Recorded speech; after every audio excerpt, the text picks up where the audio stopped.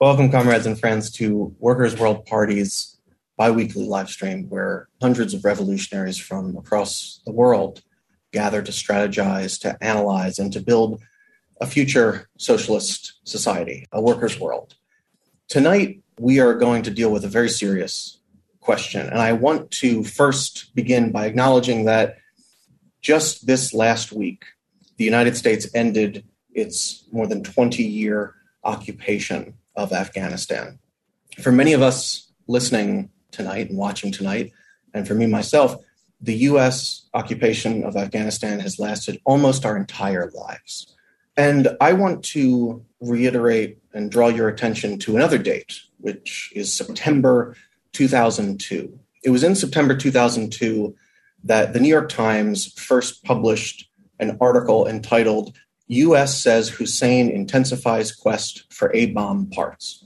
It was in September of 2002 that the New York Times and other corporate U.S. media intensified their quest to convince the U.S. public that Iraq was capable of using weapons of mass destruction, and indeed had weapons of mass destruction that they were going to use for some ill purposes. The author of that article, along with Judith Miller, was Michael Gordon. And the reason I start with Afghanistan and start with the false and bogus U.S. claims of weapons of mass destruction in Iraq is because Michael Gordon is also now taking to the pages of the New York Times to promote a theory that the novel coronavirus, COVID-19, originated in a lab in Wuhan, China.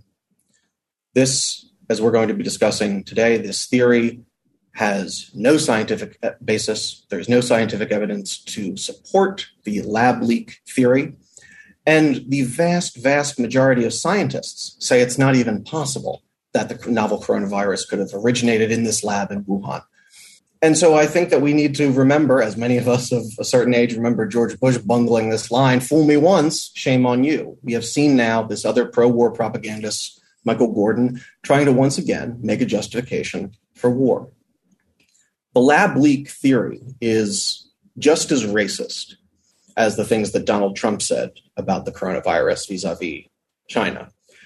But in some ways, it's even more dangerous because this rhetoric is truly warmongering. And that's one of the things that we're going to be talking about today, that this lab leak theory is aimed as an attack on China, as well as a distraction from the disastrous pandemic response policies of President Trump and now President Biden as well, and the unwillingness of the billionaires and the bankers and Biden to do anything that would hurt their bottom line. So tonight, we're going to discuss why lab leak theory isn't true and why the U.S. wants to blame the pandemic on China. We want to arm you with the information you need to stop the spread of this pro-war propaganda virus. So with that being said, let me introduce our guests tonight. Sarah Flounders is a contributing editor to Workers' World newspaper and is co-director of the International Action Center. Soo-Hin Lee is the coordinator of the National Immigrant Solidarity Network and director of the U.S.-China Solidarity Network. Soo-Hin has just returned from China and was in China in January of 2020 and saw the vastly different response to the pandemic. He just returned from China this week. Thank you both for being here. Together, both Sarah and Soo-Hin are the editors of Capitalism on a Ventilator, The Impact of COVID-19 in China and the U.S., which is a groundbreaking anthology. It's the collective work of so many social justice activists and academics, including Vijay Prashad, Ajamu Baraka of Black Alliance for Peace, Workers' World managing editor Monica Moorhead, Margaret Kimberly, and the late Kevin Zeese, the Gray Zone's Max Blumenthal, and world-renowned political philosopher and political prisoner Mumia Abu-Jamal. They have also both co-authored a 33-page report that has just been published today in the name of the China-U.S. Solidarity Network, entitled No to the U.S. Call for the Bogus Lab Leak Investigation Against China, and it urges international cooperation and solidarity to fight the COVID-19 pandemic. So let's start with the ongoing attempts, comrades, to block Capitalism on a Ventilator from being distributed. Sarah, do you want to start by talking about Capitalism on a Ventilator? just to say what we ran into, which is no surprise when you think about it, but it nevertheless took us by surprise, is that the billionaire class is determined in large and small ways to continue their rule, and that cooperation with information, with ownership of resources, even in healthcare, PPE, vaccines, food, every single area, they're committed to private expropriation and profit. And it's not a surprise when you bump into it, and yet it is. We gathered 50 authors who all were looking from mainly the U.S., looking at the impact of COVID-19 in the U.S., where the figures were the highest in the world, and they still are, and China and other socialist countries, Cuba, Vietnam, who were able, by using scientific measures and containment and social cooperation, to at least control this new and unknown virus. This is before there was a vaccine, but what were the first measures that needed to be taken? So that was the basis of this book. It was published last July. So this is before there was a vaccine out and about, but showing that really China was leading the world effort in how to contain this virus and the other socialist countries. And we bumped into this wall of censorship. We first listed it on Amazon. Almost every small publisher was shut down due to the pandemic. And this seemed to be an easy way to immediately list the book.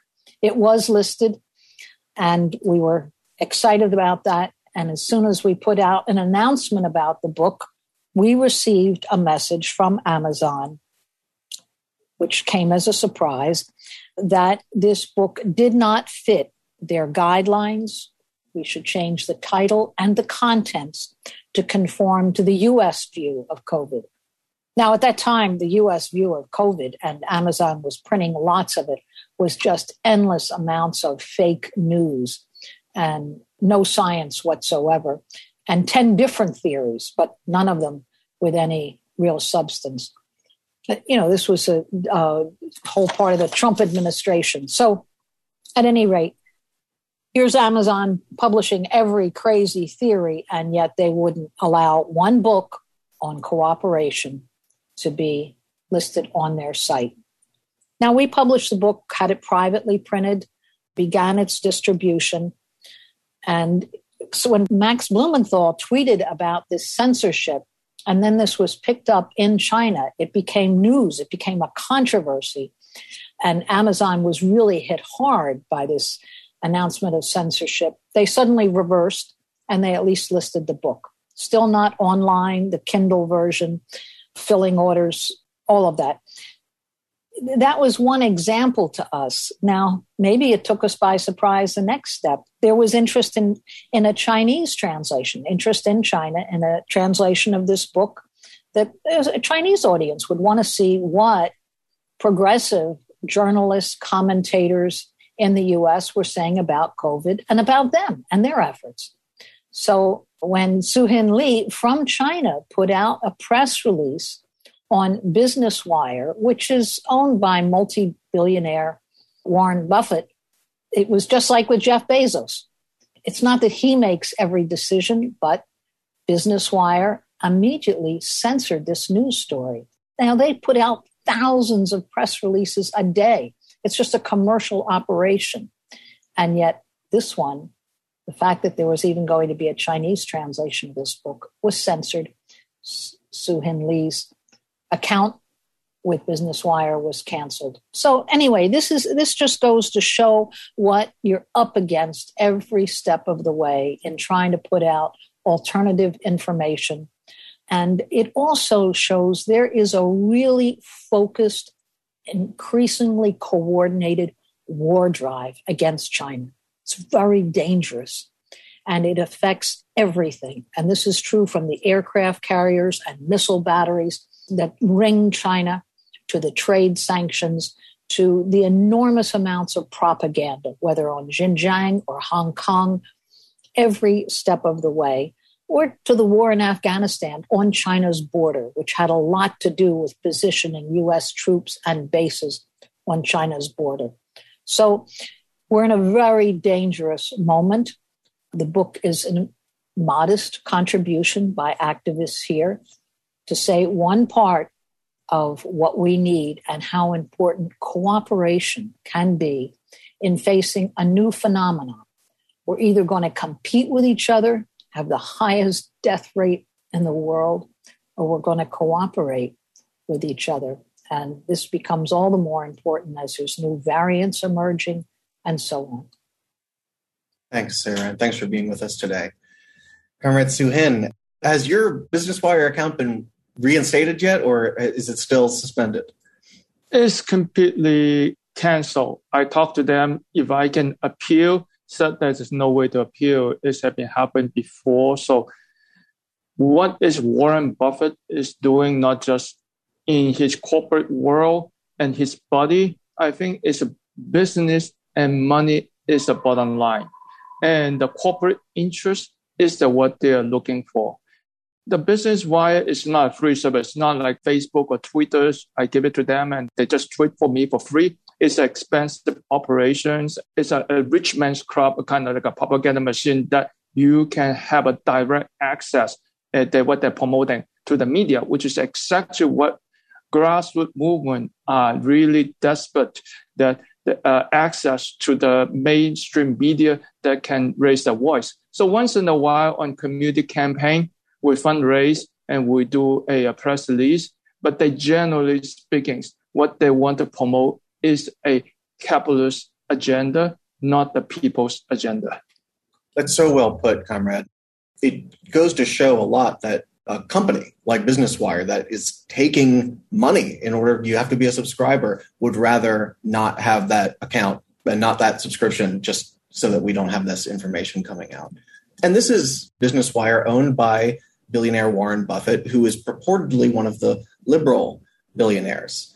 And that brings us to really the thing that we're going to be talking about today, which is lab leak theory, because this very dangerous theory is being promoted very, very vigorously by Joe Biden, who is supposed to be a more progressive liberal alternative to the disastrous Donald Trump presidency. Could you tell us what lab leak theory is and why it's so bogus? Yeah, as you said on the introduction, I was in China on January 2000. And when there's a Wuhan, China, central Chinese city, there was some kind of a new outbreak that unknown sources of pneumonia. And so that time, no one know exactly what is this.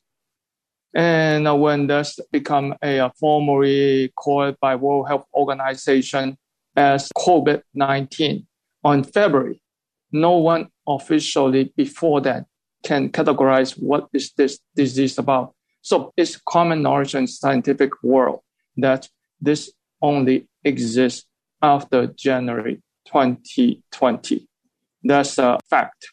However, the so-called lab leak theory is from far-right, anti-China, neocon, warmonger politicians from the Beltway, notably the Senator Cotton and the anti-China think tanks, and also the far-right anti-China called Epoch Times, the so-called Falun Gong, Falun Dafa.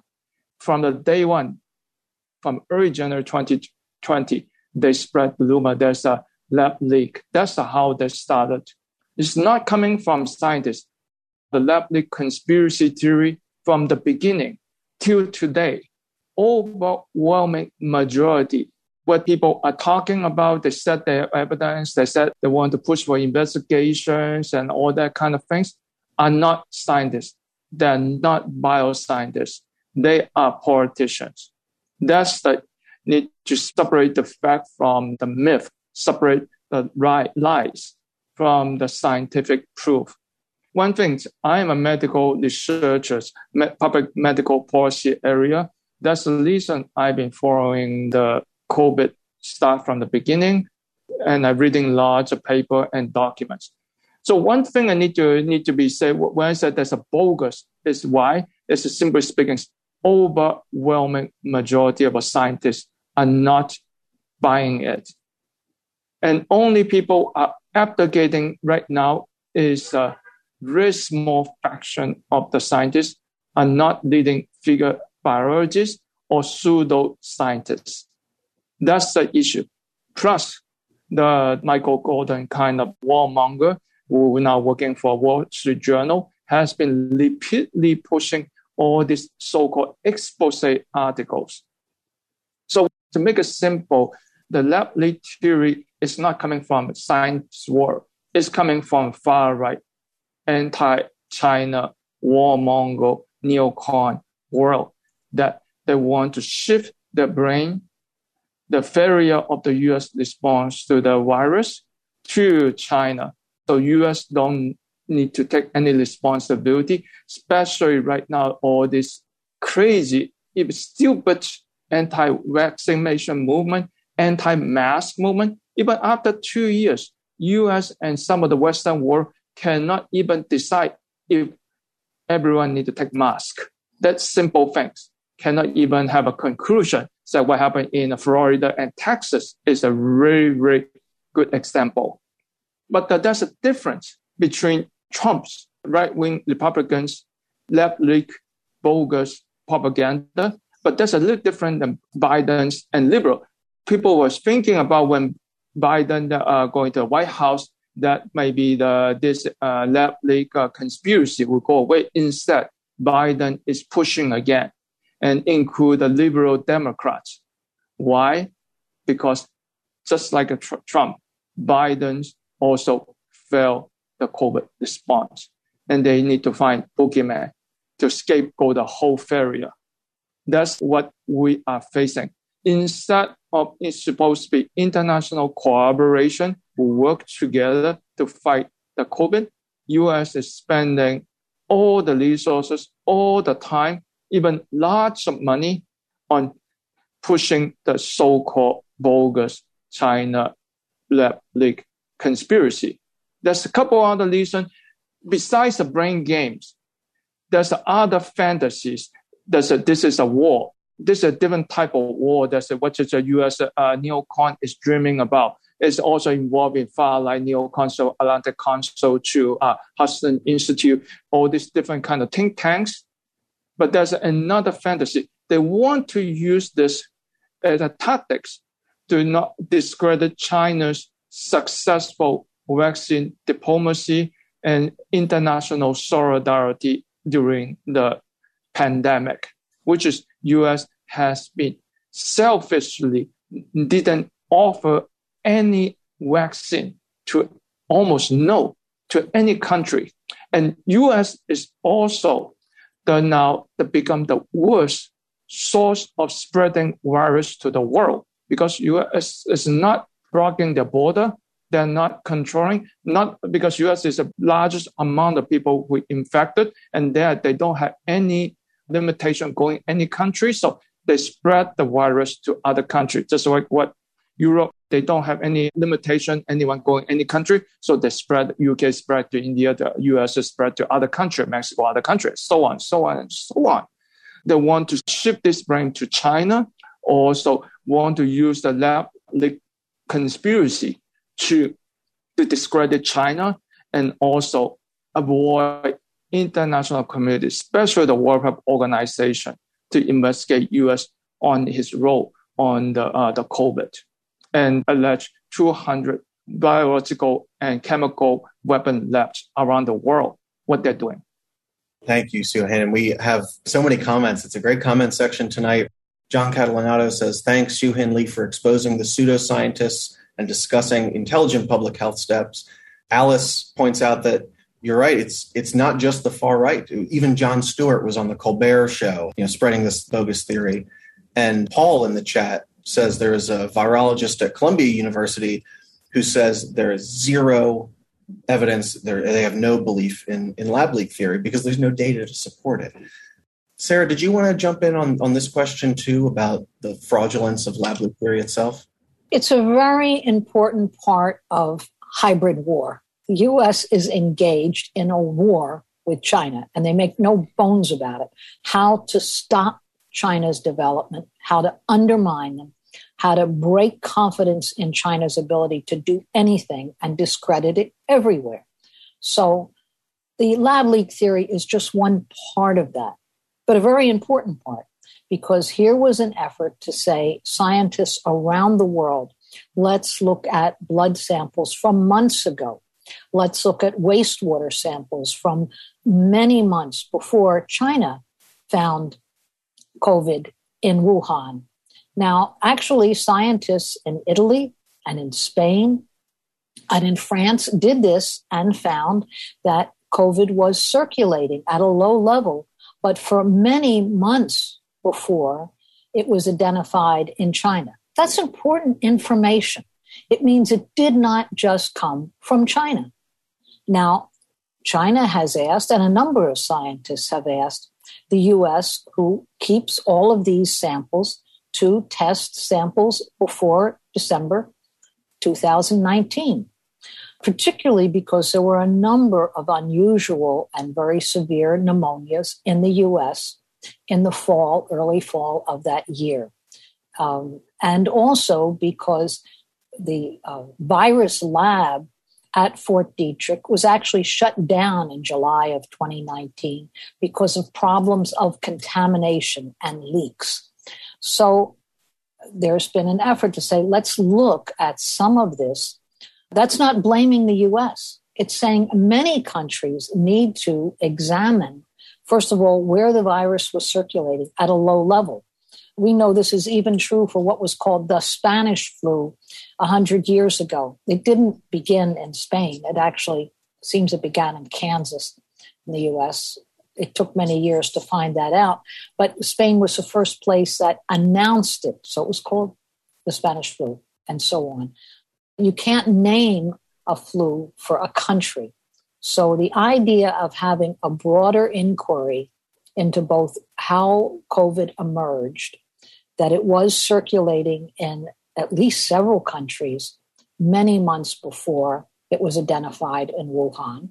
This is part of an inquiry. And it's also important to think how countries can cooperate, how they can look constantly for new viruses, new health problems that are emerging, and cooperate with each other immediately by sharing the information, not suppressing it and saying it doesn't exist, which is what the U.S. response was to COVID, to first say, oh, this is going to bring China down and it won't happen here, and refusing to do testing and refusing to provide PPE to the population here and so on. So how do we begin to cooperate with what will be other problems? This is not the first virus, as we know from Ebola. It's not the first kind of health crisis, as we know from AIDS, which took such a toll. So it's important for countries to exchange information. Into this effort, Biden threw a grenade. He said, no. This inquiry is going to go to China, to Wuhan, to a lab there. We're not going to look at anything from the U.S. or any other country, nor are we going to go in the direction of cooperation on what we do in the future. Now, that's dangerous, and it's part of this war effort. And it really puts us all at risk. I mean, more than 600,000 deaths in the U.S., the highest rate of deaths, highest number of deaths in the world, right here. And, we got to just look at what this means and what not cooperating means for the world. And it means a lot of other dangerous things, too, when you look at U.S. policy to spend trillions for war. And yet we don't have a public health system here that even coordinates any of this information. There is no public health infrastructure in the United States still today. And yet other countries do have it, and China certainly has it at a very advanced level. Such a good point, comrade. It also brings up how there's so much misinformation. I mean, we have folks in the chat right now who are agreeing and pointing out that there are other places where this virus could have originated. But to Sarah's point, the fact that we are pointing out that the situation in Fort Detrick, where the virus could have originated, or the sewage analysis in France and Spain and Italy, like Sarah said, this is not to blame any individual country, nor should China be blamed for originating this virus when they were the first ones to call international attention to the threat of this pandemic. And so that really does bring us to our next question, which is why China? Why blame China? Why is the U.S. threatened by China? And instead of working in the spirit of global cooperation, why are they using this opportunity to attack China? And I wonder, Soo-Hin, if you want to start with this one. Yeah, I want to say one thing is that for last couple weeks, 25 million Chinese citizens signed a petition to call for science, not the politics, on the origin tracing, and plus demand the investigation of Fort Detrick. Plus, 60 countries on the World Health Organization sent a petition calling for the same demand that science, not politics, to be the guiding principle for the origin tracing. Plus, several dozen renowned world-famous bioscientists also wrote several open letters and academic paper to support the virus is highly unlikely coming from the lab. It's coming from the nature. However, all this are not published in the Western mainstream media. There's also people who have been supporting Voice, include our book, has been heavily censored. The Voice has been heavily suppressed in the Western world. This is a hybrid war, really strange, racist anxiety. From the left to right, I said that from liberal to far right, many right-wing American politicians, including anti-Chinese warmongers, thought that COVID will be destroy China and just going to be a collapse, government collapse, just like a moment of the Chernobyl moment for China. But it didn't happen. Instead, it's a Chernobyl moment for the U.S., where the major outbreak in the U.S. and U.S. didn't respond, and then the whole thing's become chaos, and millions of people got infected, not even pushing for testing, not even pushing for community preventions. That become worse. And then what happened in New York, everyone knows that thousands of senior citizens died from the senior center, from the mismanagement, from the former Governor Cuomo during that time. All these things happen again and again and again. The anxiety is that if China wins this time, fight against COVID, and then got the credit for the international vaccine and solidarity humanitarian, U.S. will fall. That's one of the things, besides that they want to control the World Health Organization using this origin tracing and then discredit China, and hopefully using this as another, the weapons of mass destruction. The fantasy is if they can prove this is indeed coming from China, then they can launch an international condemnation or even sanctions against China, which is not going to happen. China is not Iraq. Not besides that is a focus. And also China is a powerful country. It's not like a U.S. can jerk around like what happened in Iraq. So that's different, but that's a fantasy. They still have the fantasy and anxiety coming back and forth until even today. That's the reason so many people from left to right, from Biden to Trump, invest on this just like a desperate gambler, one last shot. Otherwise, we are bust. That's how dangerous is political virus in the U.S. And the U.S. does seem so desperate. And that is such, they're like a desperate gambler. Yeah, Sarah, go ahead. Yeah, I want to say, and we should be very honest about this, China is doing something that is deeply threatening to the United States. Most threatening thing, consider on COVID. There was an announcement last week. China organized an international forum on COVID vaccine cooperation. Everyone was invited. It was by video conference. And at that conference, they announced that they were distributing. They've already given out, delivered it to people, not just on an airport pallet, 750 million vaccines. 750 million vaccines. But at this conference, they announced that their goal within the next 4 months was 2 billion vaccines to be distributed to the world. Now, the U.S. got all angry because they said, well, China's trying to upstage us because the U.S. had just announced that they were going to give 100 million. That's 5% of 200, just to do the math here. It sounds like a big number, lots of zeros, but it's only 5% of what China is distributing. And China had already distributed 750 million. So the U.S. said it was the biggest, their 100 million was the biggest in the world. Absolutely not true. Not even true in terms of the numbers. But what China did was more dangerous to the U.S. in another way. They said, we're not just distributing the vaccines, we're distributing the technology, how to make it, the raw materials, the skills.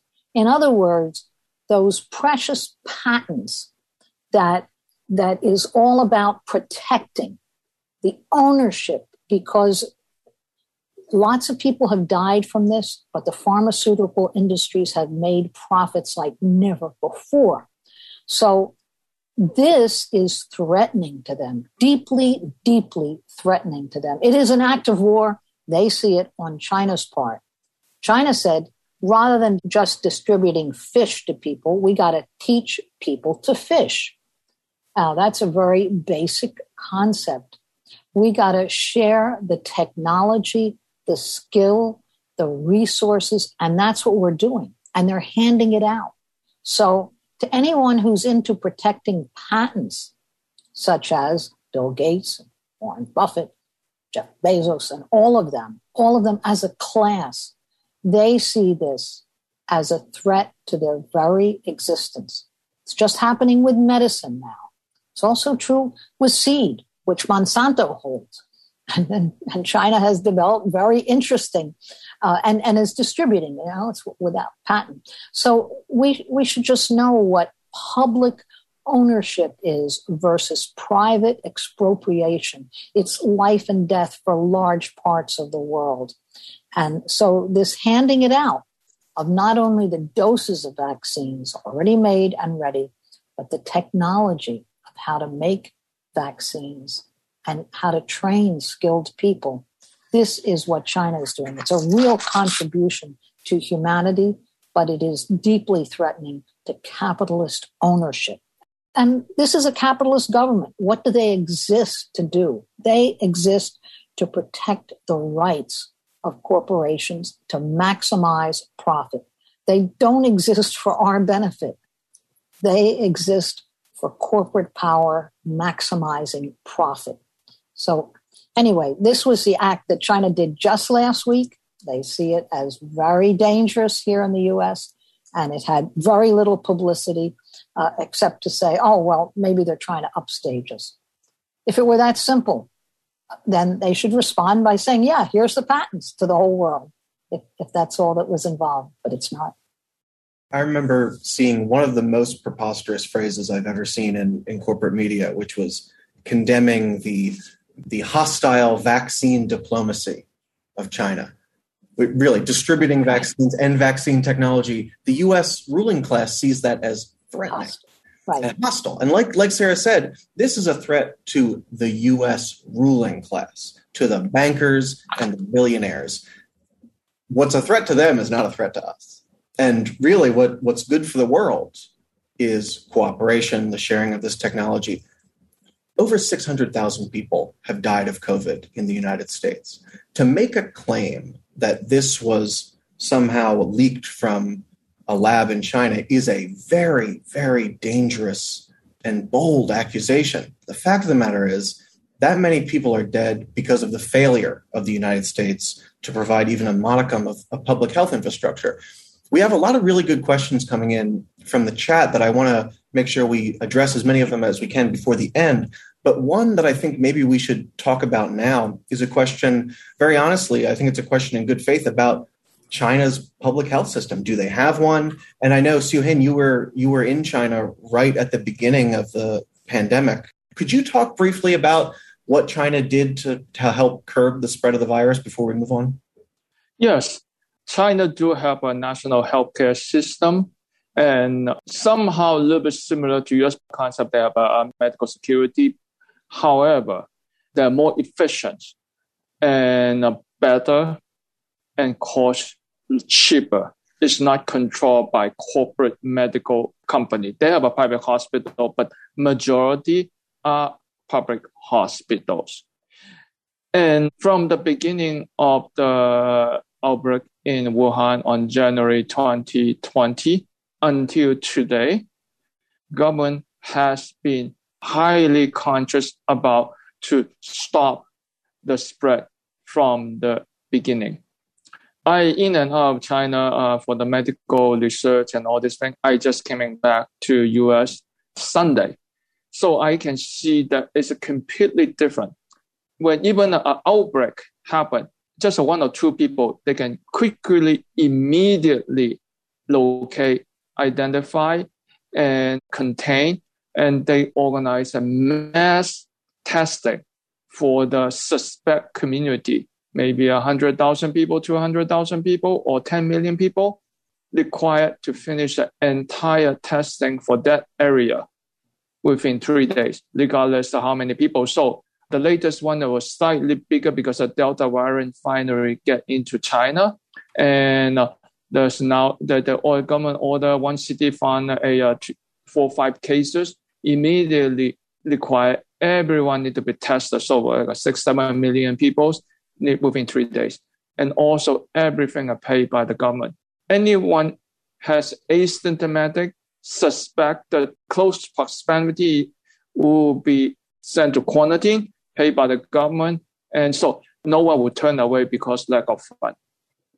That's the reason they can stop from the beginning. That's what's the difference between US and China. Because when I come back, no one care about contact tracing, and no one, I don't even know if I know my neighbor, a couple of them had got the COVID, but no one seems to have anything preventive measures. And now there's all this restriction is lifted, and it's crazy.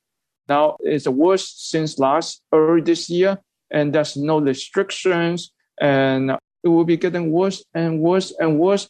And Biden is worse than Trump and does not have any national policy.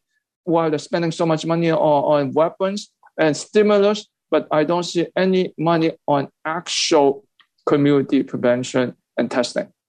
Like we've seen in, just last month, the national eviction moratorium expired in the U.S. At the end of this month, at the beginning of September, the federal pandemic unemployment compensation will expire. They're forcing people back to work in the midst of this skyrocketing pandemic. And to hear what you just said about our initial pandemic response and continuing, it seems as if it's the difference between a country that's run by billionaires and a country that is run by the people. I want to get into our next question, but first, I just want to encourage folks to check out Workers' World newspaper. This is a Workers' World live stream that we're hosting tonight. Workers' World newspaper has been in continuous circulation since 1959. We're a daily news service at workers.org, and you can subscribe to get new revolutionary articles from a socialist perspective in your email inbox every day by going to workers.org. And we have a color print edition every month that can be delivered to your door. So I recommend that everyone check that out. We exchange articles with our allies in the movement, like Soo-Hin, independent people's media, and socialist publications around the world. Like the comrade said, it's very difficult for us in this country to get this kind of information out to our class. So we really are grateful for everyone for joining us today, and hope that you'll check out more at workers.org. Soo-Hin, could you talk a little bit about the role of multinational pharmaceutical corporations in all this, and why it is that we're seeing this lab leak theory promoted from that perspective? Yes, people probably didn't realize the COVID vaccine has become the most lucrative business on our pharmaceutical industry this year. They're now making so much money than any other medicines. When I said, I don't want to say they are directly involved in pushing all this conspiracy per se, but they want to control the market is for sure. That is the bottom line. One thing is when I was in China, I took my vaccine in China from Sinovac. And right now, Chinese vaccines, Sinovac as well as Russian vaccine, the Sputnik 5, they are not recognized by Western countries and US. That's important because very soon there's so-called vaccine passport. And with international tourists to going to like a US or EU, European Union country or UK, you need to have vaccine passport. That means you need to have a vaccine taken. If they do not recognize, you do not approve your vaccine, Chinese vaccine, Russian vaccine, etc., they force you to take the Western vaccines, like from Pfizer to Moderna to AstraZeneca. And so that is how they control. Just like you're going to an event like only Coca-Cola exists, you cannot buy Pepsi, that kind of things. That's how they're pushing. And that is how they also become an issue that very difficult for US to do a international vaccine solidarity because it's their bottom line. If they prove that other countries, like from China to even the genetic vaccine from India, can do the same trick, why buy the more expensive US and Western vaccines? That's a whole deal. They want to build a broad firewall in front of us, and then we can do so. So right now, technically, I finished my vaccine in China, but in US, it's not recognizable, which just means I didn't take the vaccine. And you do it again. That's what I mean. Sarah, you mentioned Bill Gates and Warren Buffett earlier, and I wonder if you could talk about the role not only of multinational corporations, but the World Health Organization and the Bill and Melinda Gates Foundation. How do the billionaires control the world in their own interests? One very important thing is establishing foundations, which give out gumdrops in order to build certain favorable climate for themselves, give out certain things to cut off anger, and yet never the tools for control. And people having control of that, they label as authoritarian. Now, Bill Gates, whose multi-billion dollar fortune is built on Microsoft, on control of patents, of IP. It was very threatening during the AIDS scourge that really laid waste to populations, particularly in Africa.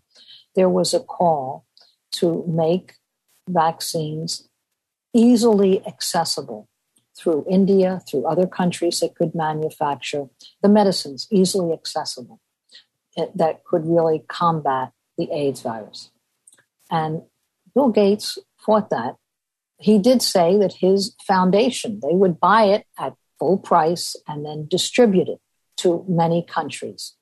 What that really meant was that the World Health Organization was no longer being used to develop health infrastructure, rather just to give out specific vaccines under specific conditions in this country and that country. So polio, malaria, now COVID, AIDS medications, but not health infrastructure. That's important. And Bill Gates did this by becoming the biggest funder to the World Health Organization. He has a lot, therefore, to do with setting the agenda. The other dominant voice in the World Health Organization, no surprise, is the United States. And between the U.S. at about 35%, I think, of the donations, every country has to give in a certain amount based on their GDP. But then really, it's not even enough for the World Health Organization to exist. So it's really funded by private foundations and the U.S., and they set the agenda for world health. And they do it in a way that robs countries from developing health infrastructure and trained people and giving out specific vaccines in the countries that meet their conditions. If you don't, take Venezuela. They'll cut you off. That's what happens with sanctions. And it's intended to be that way. It actually acts as another form of a straitjacket on the people of the world. It's a dire threat. The leader of any country really has to ask, well, wait a minute, if I counter the U.S. on this measure here or that measure there, will my own people be able to get vaccines, be able to get food, be able to buy anything on the world market?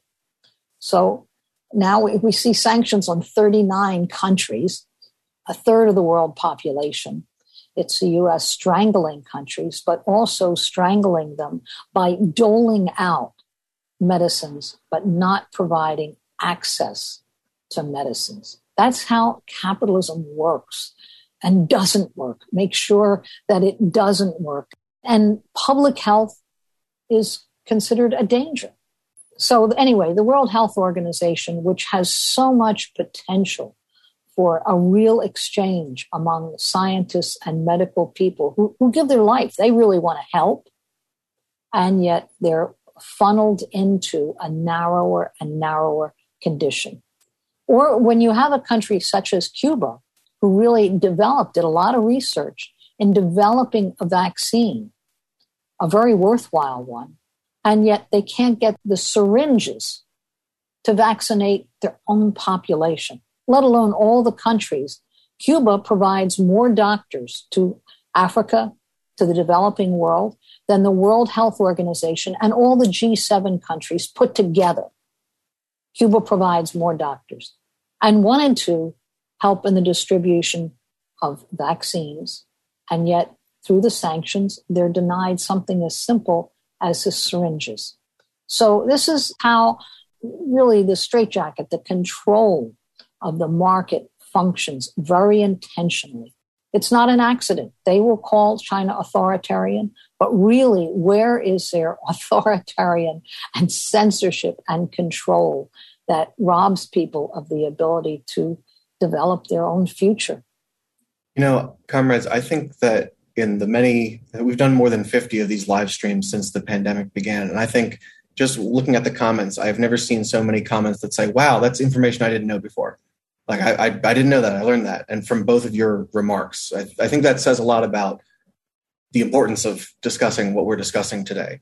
I also just saw in the comments from Eugenio, U.S. capitalist governments is collapsing on several fronts, while the U.S. population has increased drug use and prison labor and its internal debt. The rest of the world, particularly the PRC, has been working. It's the fable of the tortoise and the hare. He says, best regards from Venezuela. We will resist. We will win together. Viviremos and venceremos.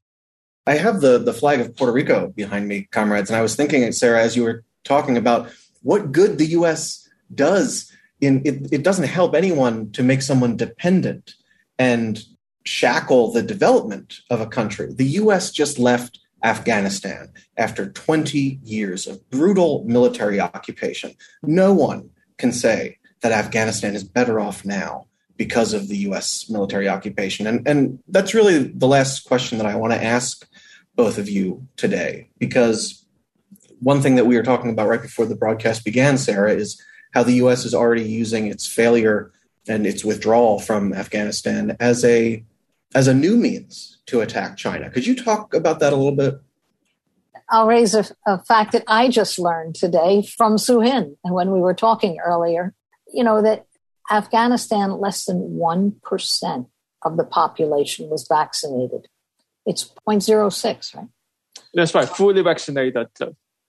So here you had, thousands, tens of thousands of U.S. troops, and supposedly they're there on some humanitarian mission. We all know that's a lie. But you would think at a minimum, providing vaccines would not be a big deal. Now, the U.S. has finally been chased out of Afghanistan because they brought nothing but war and ruin. And it wasn't very important for U.S. strategists to have bases, thousands, tens of thousands of soldiers, air flights right on China's border. Part of this is their whole strategy for world domination. And they've been pushed out. What was the very first thing they did? Just read it in today's times. Afghanistan held their money, of course, in the United States, and it was immediately frozen. $7 billion was immediately frozen by the U.S. It's no longer Afghanistan's money. And there was a discussion about how all these years there's been sanctions on Afghanistan. You wouldn't know it because so many billions of dollars was just flowing in, plane loads of money that would disappear into the pockets of all different and contractors. And so money was still flooding in. That's about to end. And the U.S. is talking about how to sharpen every one of those sanctions.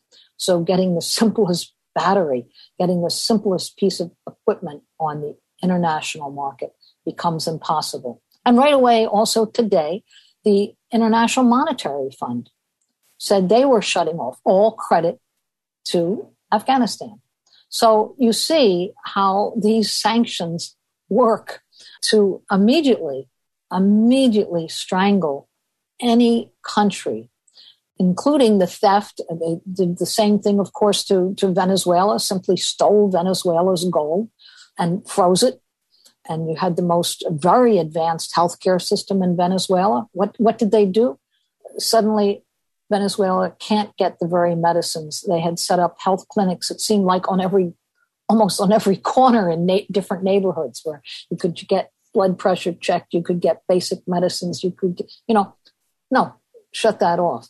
So even simple things, gauze pads are hard to get now in Venezuela. That's sanctions. So that's an intentional policy.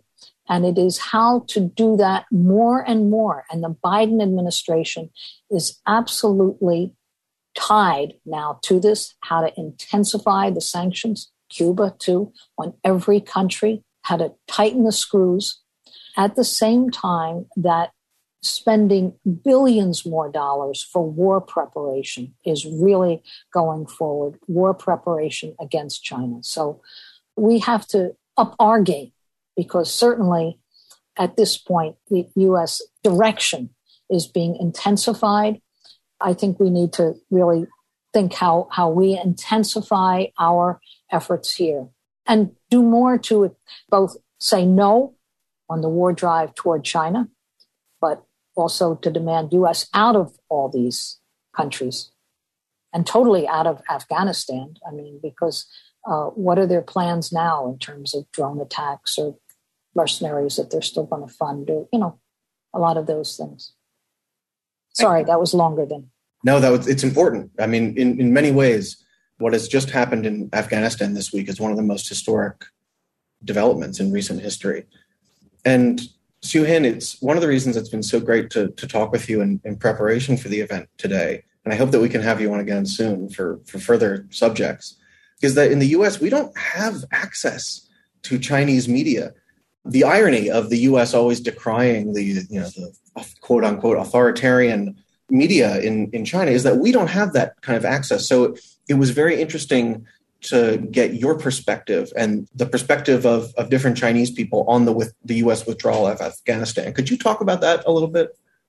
One thing is that Chinese TikTok and TikTok in U.S., the so-called TikTok Global, are different. It's two different systems. So I need to have two accounts. So one for TikTok Global and TikTok China, because the contents are completely different. Personally, I like the Chinese TikTok far more than TikTok Global because the videos on Chinese TikTok are much more superior produced than Western TikTok. For last 2 days, I've been following the media and then a discussion group on the WeChat and online and all different kind of places. Majority of Chinese support the Taliban kick the U.S. out, to kick the U.S. out from Afghanistan. Majority of Chinese thinking about this is Afghanistan business. There's nothing to do with the U.S. They let Afghans decide what will be the future. Either they want to choose Taliban or different type of system, and then let them decide to do it. So far, seems like Taliban is getting a support. So let them do it, and then they decide what will be happen next. Many people didn't know that China and Afghanistan have borderline, very small borderline, and It's a most western part of China, the Xinjiang region. So there's a video I've been circulated. That's a video comparison between the life in Xinjiang and the life just only less than 100 kilometers away, 100 miles away from the destruction of Afghanistan. So the video, you can see the difference. So there's what you're saying that the life in what the U.S. is now calling the genocidal Xinjiang, the video that means Chinese happy life and then prosperous and highly economic and developed Xinjiang region, which is now labeled as a genocidal region by U.S. and Western country. Then you see the other side is Afghanistan, just across the border, which is not supposed to be the freedom and democracy, and then U.S. and support Afghanistan, which is where complete destructions and all this kind of killings happening every day. That's what is the reality that most Chinese thinking about when they're saying that Americans really care about the so-called human rights in Xinjiang, why they don't care about the human rights in Afghanistan, why they don't spend $2 trillion in Afghanistan and cannot even get something new done. Why cannot be building a prosperous country and all this money end up eating up corruptions and then all this gone nowhere. And then weapons and not even only less than 0.6% of people fully vaccinated. Only 2% of Afghans ever took the shot. And also, one more thing, large portion of Afghans vaccines are not from US. I almost forgot to tell. Many are coming from China. It's not from US, not from Western country. So it's not even there's no vaccination in Afghanistan. It's not even truly a US credit. It's from China and other country. So everyone knows that if US have been done this in Afghanistan, they have been what they've been doing in Iraq. That's what exactly they want to do in Xinjiang. The so-called Xinjiang campaign, just like the origin tracing campaign, is a hybrid war. It's an anti-China political and military campaign. Thank you, comrade. And now I understand why my video on TikTok about imperialism got taken down. Now I understand because I'm using Western TikTok. I just want to shout out some folks in the chat. One person asked where they can find this conversation later. This is available on YouTube right now. This is also going to be available later as a podcast. The video you can find on Workers World's Facebook, and we'll also be publishing a transcript on workers.org. There's so many great questions that I wonder, Sarah and Soo-Hin, if you want to stay on for just a few more minutes, that we can sort of use these as our closing remarks, because I think one thing that is really important that we understand is that when the U.S. wages a war on the people of Afghanistan, for instance, there was so much Islamophobic, anti-Muslim hatred that was visited on Muslims here, on Afghans here, on Arabs here, including on Sikhs, the Sikh population here. And that's something that we still continue to see today. But that explosion of racist violence really started when the U.S. started its war drive on Afghanistan. And we are seeing the same thing in the U.S. now. So we had a question in the chat. Could any comrades comment on the link between the racist lab leak theory and the rising occurrence of anti-Asian American Pacific Islander violence in the past year and a half? The latest report indicates at least 7,000 cases since last year. That is just only reported case. Many are not reported because fear or retaliation, or maybe don't know how to report to the police. Lab leak becomes some kind of like a very strange and scientific discussion. But put this way, racism, stereotype always are coming together. There's always putting one certain ethnic groups or race, some kind of labeling, something they will do all the time. That's a bad they would do to the society, especially to the white people. So there's always a stereotype about Black people is rapist. That always has been a really racist notion. And then Latinos making lots of babies and then job stealers and all that kind of racism are commonly in the US and the Western world. Asian is always a so-called a quiet Asian is completely bogus. And then also the notion is there's many Chinese are a tech spy. That's always has been set up the way that each ethnic groups have their specific target, saying that you are bad to do certain things. So the Russian hackers, Chinese tech spies, and then black rapists and Latino drug smugglers, and now the China is a CCP virus, or so-called. Those kind of things are specific label to make it simple to teach people how to hate. Because we want to be something simple, make it so people will think about this way. And so there's a lab leak they want to be continued. So far, the latest opinion poll said 70% of people had believed that China was the one who is responsible for the lab leak and the stuff. That is outrageous. And then just like, no, it's no different than accusing African American is a drug smuggler, rapist, or automatically assume that bank robber. Those kind of like a nonsense. And then you are making all this effort, congressional investigations or National Science Foundation or university to put a topic of research why black people are rapists. That's kind of crazy idea. You put this way, lab leaks is completely bogus. If you put the lab leak, the words out and put this as a race, things as a racism, then you'll be easy to understand what is a racism about on this topic and labeling certain group or certain country as a whole.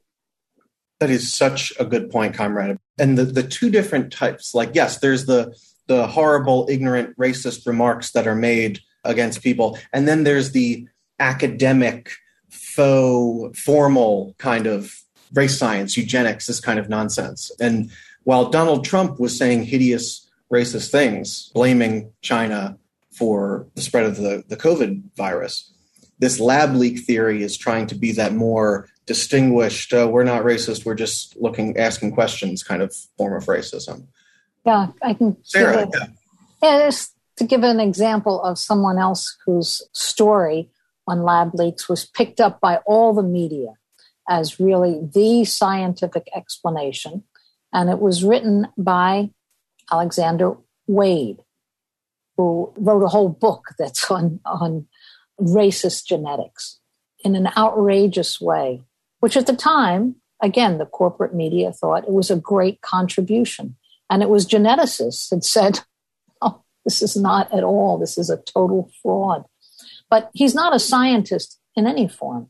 He's like a popular writer, and he had an article as an opinion piece, not a vetted scientific piece, put in the Journal of Atomic Scientists. That's not a journal that has to do with virology or viruses or medicine or health. But immediately, all the media picked it up, saying major scientific journal has found. And they were quoting someone who really is a known racist, whose previous books should be denounced. And this is who suddenly becomes a voice. How is that possible? At the same time, thousands of Twitter accounts, tens of thousands, Facebook accounts that connect in any way or say anything favorable on China get shut down. And tens of thousands of Chinese students who are studying here, their visas are closed. And the scientific exchanges that were going on are now shut off, along with all sorts of corporate trade. You know, all of this gets shut down. Now, we should look back to Afghanistan and the war in Iraq, war Libya, Syria, against the Palestinians. It was all done by a campaign against a religion, Islam. And there was even what was called Islamophobia. It justified rounding up secret detention sites, Guantanamo, thousands of people who anonymously disappeared. Now, this was really a war on Islam and a demonization of Islam, and only a promoting of the most reactionary forms of Islam, saying this is genuine Islam, and it was very well funded from Saudi Arabia.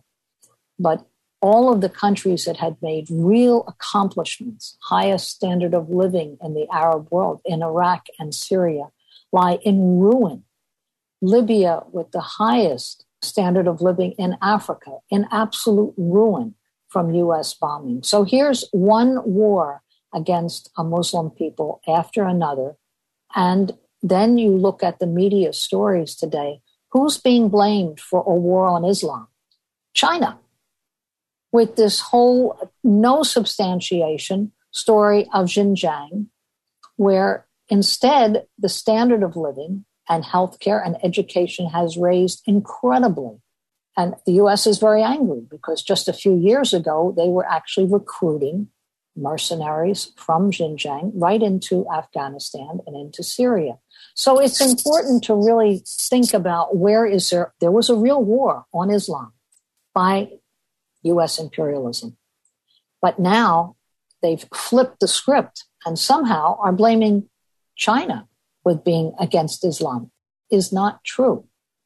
And at the same time, they're using it as a way of creating anti-China sentiment and to make all Chinese people seem suspicious and sinister and so on. Really, there are all sorts of Chinese scientists in the U.S. today that are under such scrutiny, they can't continue. They can't get research grants, even where it has nothing to do with politics, by their very name. And this happened 20 years ago, 10 years ago, to so many Muslims that literally were barred from universities, stopped at airports by their name.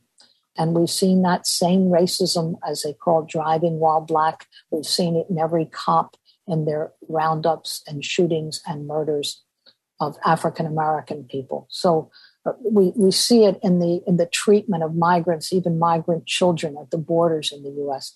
This country uses, and I'm glad that really Soo-Hin broke it down, different forms of stereotypes, but they become deeply, deeply embedded in subconscious evaluations, and it just roars forward in very ugly ways among people that sometimes don't even realize just how offensive and reactionary they're being, because they've absorbed it from the culture around them.